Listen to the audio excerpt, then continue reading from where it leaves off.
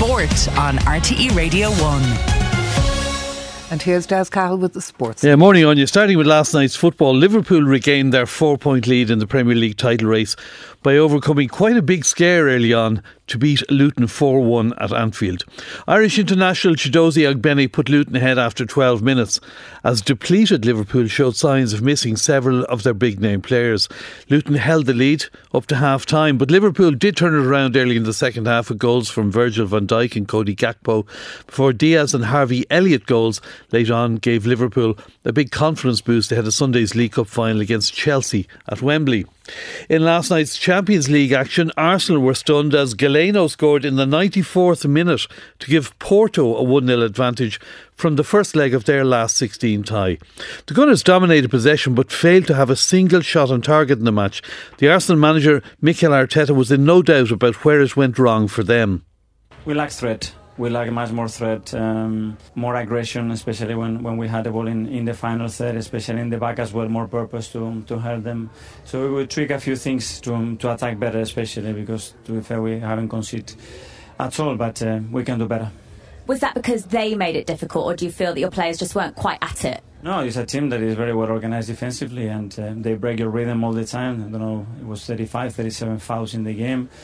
So allowing that as well, it's not good enough. And there are certain things that we will have to do much better. We'll play at home. We know now, we know them, and we know what to expect.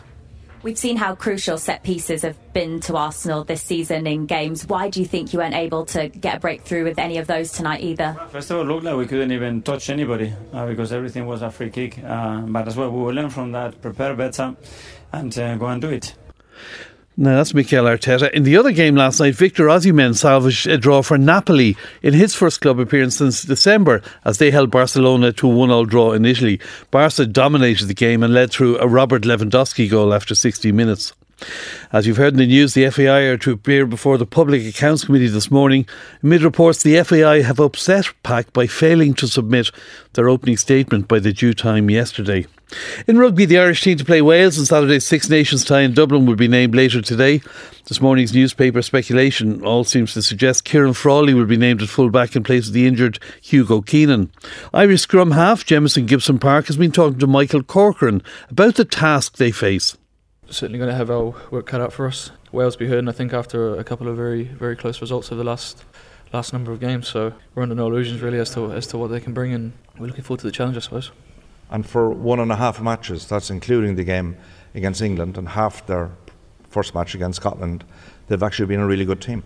Exactly, yeah, they've looked really good. Playing some good footy, and they'll test us in probably different ways than we have been tested in the first two games. So we're looking forward to it, and it's going to be great to be back in front of our home fans in the Aviva as well. And if you were Wales, how would you play Ireland this weekend? They're obviously going to be looking for something to exploit based on the first two games. Yeah, I think in the past it's probably just gone after us physically, so I think we kind of expect more of the same. Not to say that they don't throw the ball around, but yeah, pretty confrontational team, and some big boys in the forward pack as well as the back line. Obviously physical with a lot of pace out wide, so yeah, but like I say, they're a really good side, and it'll be a different challenge for us than we have faced. Now, meanwhile, the Irish under-20s face Wales as well, and the under-20 coach Richie Murphy is to take charge of Ulster on an interim basis after the Six Nations ends. He replaces Dan McFarland, who left yesterday after 5.5 seasons at the province. In racing, dual Grade 1 winner Gala Marceau finished a disappointing third as Henry de Bromhead's Hispanic Moon claimed top honours in the Cuvega Mares Hurdle at Punchestown under Dara O'Keefe. C'est la Vie was second, Gala Marceau a well-beaten third, and Rachel Blackmore rode majestic force to victory over another odds-on Willie Mullins favourite, Dr. Eggman. Today's racing action, meanwhile, is in Thurles.